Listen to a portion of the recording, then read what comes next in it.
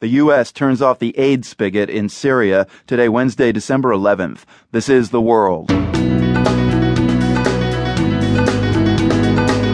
I'm Marco Werman. The U.S. and Britain halt aid shipments to the Syrian rebels, fearing they fall into the wrong hands. Disappointing for the rebels, but this reporter in Damascus says they're used to it.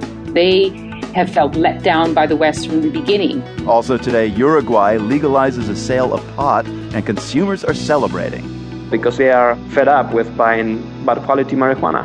Plus, an L.A. musician who gets paid to sing songs about Mexican drug traffickers. I get all sorts of people that come up to me, can you write a song for me? And who am I to sit there and be like, what do you do for a living? Or can I do a background check?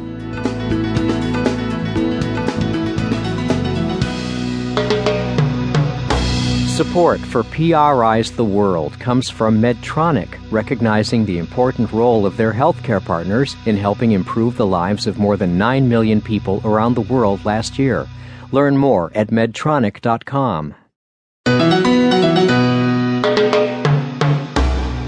I'm Marco Werman. This is The World. Wintry weather has caused a lot of disruptions here in the U.S. this week, but imagine dealing with that in the middle of a war. It snowed today in northern Syria and neighboring Lebanon. Bad news for both displaced civilians and rebel fighters. But worse news for the rebels today is the suspension of aid from the U.S. and U.K. That after Islamic militants raided a warehouse where non-lethal aid from the United States was being stored. The militants made off with supplies intended for the more moderate Syrian opposition.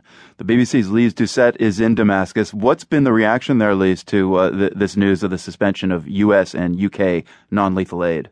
Well, I can say it's a very smug reaction because basically this has been their narrative from even before there were Islamist groups operating in Syria. They have been saying that they have been fighting, in their words, against armed groups and terrorists. And they have been warning about the rising threat of Islamist groups, including the foreign jihadis, saying that they pose a threat not just to Syria, but to the many, many countries from which they come and to which someday they will return. So I think this has just confirmed the Syrian authorities in their view that ultimately they still believe, and a senior official here, very close to President Assad, said they're going to come around to us. They are going to turn course. They just have to find a way to do it, to come back with us, to fight together against what they see is the global threat of terrorism, in which Syria is now a principal target.